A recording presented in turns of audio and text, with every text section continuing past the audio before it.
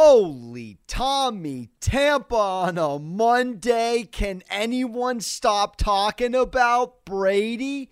He's done it. He's done it. The 10th Super Bowl he's in. I can't believe it. Or can I?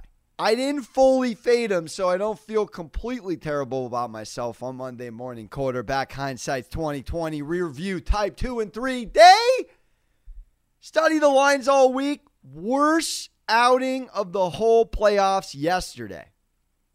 I went under on the Bills Chiefs. I'm lost 2 hours of sleep over it. 59% of the CBS Sports line model at a 10,000 simulation. Rapid fires under 54. That puppy was soaring after that by the third. Ivey. Rodgers couldn't get it done. 1 seed, hosting. Green Bay had 10 more minutes of possession. They won the turnover battle. Back to back to back. Brady interceptions, and they did what with it? Don't get me started on 41-year-old LaFleur, who needs to be called the Globo Gym LaFleur moving forward. Screwing 37-year-old Rodgers and giving Tommy 43-year-old Brady 10 yards to clinch a 10th Super Bowl. He wins. He's got more rings than any franchise. Sit on that. Green Bay minus 160. Closing line. No dice. It's not like Rodgers played bad. They played two not to lose. You've heard it. RJ Bell and Coward danced on it on Saturday. It's a great stat. The Packers on a season-long sample size had outscored opponents in the first half by over 100. Well over 100. That number in the second half, not even a fifth. They had to play from behind. Brady was perfect out the gate. That lob to Mike Evans set the tone. The over-the-shoulder, Kevin King will be looking for a job. Scotty Miller, basket. Double tap Y, touchdown, 21-10 half, and then the Aaron Jones fumble. It's just miscues, and Tom has seen it. And is he the greatest in terms of statistical in these games? No. Has he ever been? I mean, you could argue the numbers against the Eagles was sensational, and they lost. He had 3 turnovers. His line was 20 of 36 at a 55.6 completion percentage. 7.8 yards an attempt. 3 tugs, 3 picks. Sacked once. 73.8 quarterback rating. Rodgers had a better statistical day. He had 101.6 quarterback rating. It's fascinating because when Brady sits at the poker table, he plays to the room, to the audience like a great comic, like a great competitor. And unlike McGregor, who took all of our money, as did Vegas on Saturday night when he got knocked the F out by Dustin Jackson, it was a rough weekend to swallow. I went Kansas City money line, and I thought the Bills would somehow cover 3.5. It was looking gorgeous at 9-0 with the missed PAT. I'm like, oh my gosh, Chiefs could mess around and win by 1 or 2. Same thing in the Green Bay-Tampa Bay game. That almost worked. And if it worked out the gate, I would have automatically had a 3-2 day. And that's what it's all about. And we went 2-3. Pretty hard to watch a 1-2 and 3 bets game too, when I knew the Chiefs are going to win. I had a State Farm Super Bowl. I went true 1 for 2. Nabbed Bucks plus 4.5 a week ago from today at 4.5 on an opening line. Now let's segue into the Super Bowl. We're staring at Tommy Tampa plus 3. Bucks opening line was plus 3.5 via DraftKings. Moves to 3. And we have just the second time Tom Brady in 10 Super Bowls will be the dog. The underdog, baby. Opened at Chiefs minus 3.5 at laying a minus 106. Bucks plus 3.5. 57.5 minus 110 on both sides. Juice for the over-under. And the current odds is now minus 3. No hook. Bucks plus 3. 56 over under. Wow. Bucks plus 143 on the money line. Chiefs minus 165.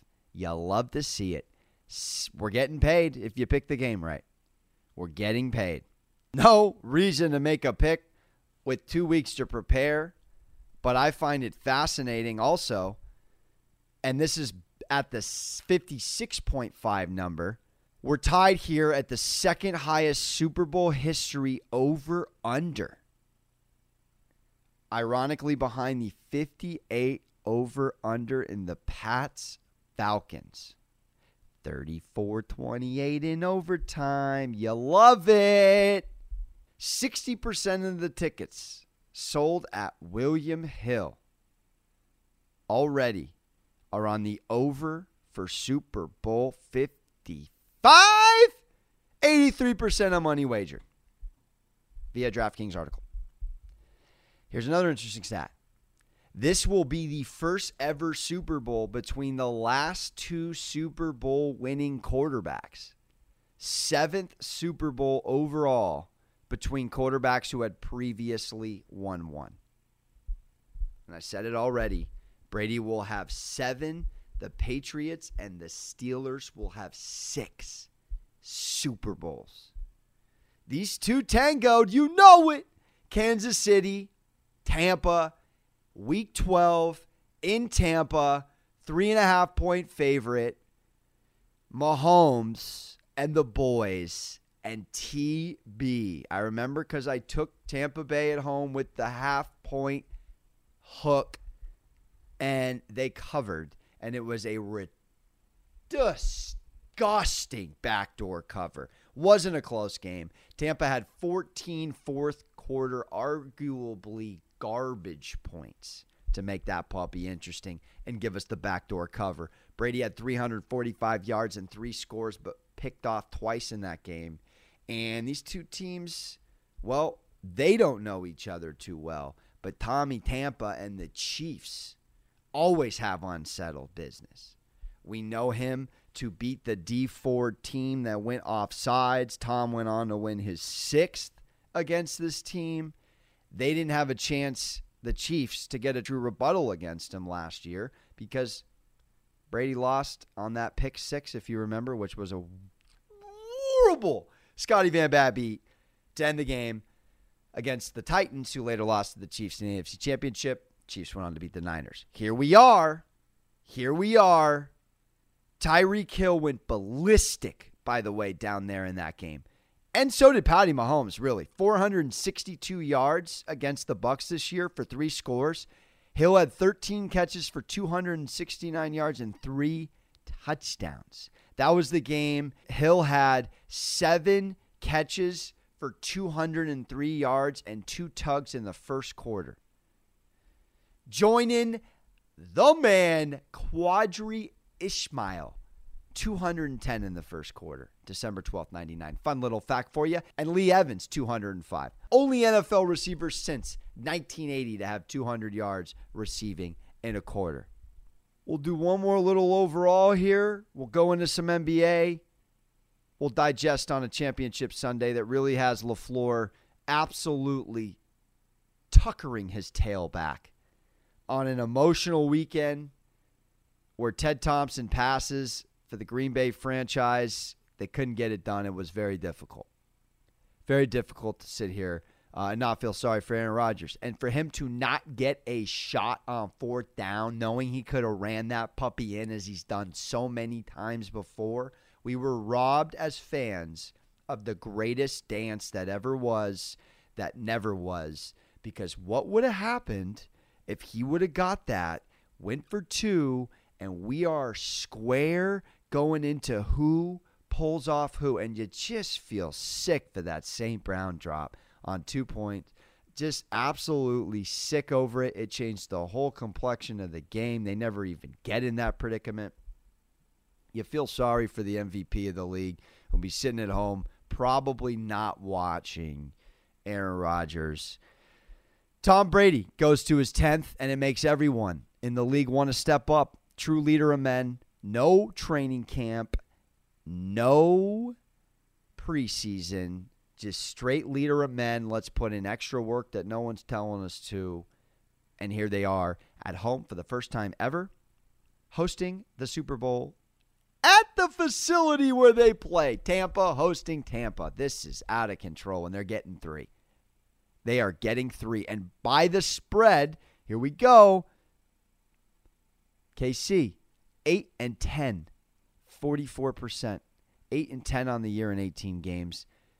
Bucks 11-7-1. They got one more because they play Washington on Wild Card Weekend. That's a 61% against the spread on the season. They are outperforming the market. Tommy always does. 4-4, 50% location-wise, road or neutral. The Chiefs are to the 6-5 on the road or neutral, 54%. Bucks. The Chiefs are 7-9 this year as the favorite. The Bucks are 4-1, covering at 80% as an underdog. On the spread, 2-1 when the line was between 55 and 58 this year. That would be the over-under, and it's prevalent here, landing in between that. Chiefs cover at 67%. Bucks cover at 80%. 4-1. Over-unders between 55 and 58. One last one on a rest of 8 days off or more. The Chiefs 1-3. The Bucks 2-1. Doesn't seem right. These are all brought to you by Season Trend DraftKings. It's Tom Brady. It's Patty Mahomes. It's a half a State Farm versus a little Uggs and a little TB12 method. What a doozy. We dance. Tampa, I may be there. If I'm there, I will be getting all kinds of interviews. You know it. Here we go. Nuggets, Mavs Monday. After losing 4 out of their first 5, the Nuggets have flipped it, baby.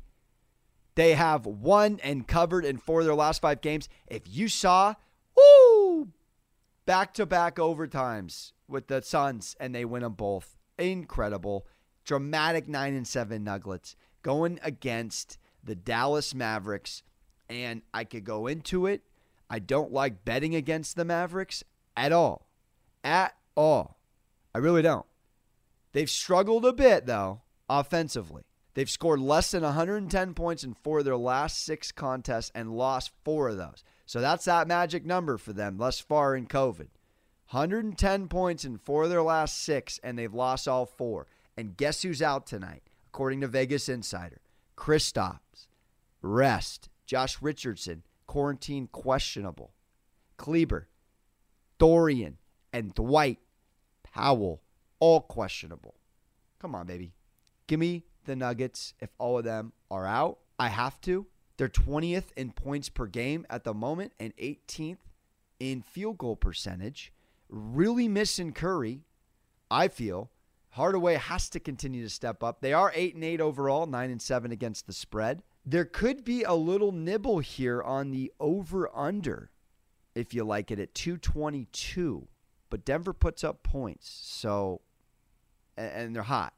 But at the moment, it's a 1.5 point Nuggets road spread in favor of Denver. I would just go Denver minus 120, lay the money line, see how they do. But this is absolutely about the Mavs having to dance with several people out. So we'll go with the Nuggets. They win against Devin Bookerless Suns and still went to overtime. Not great.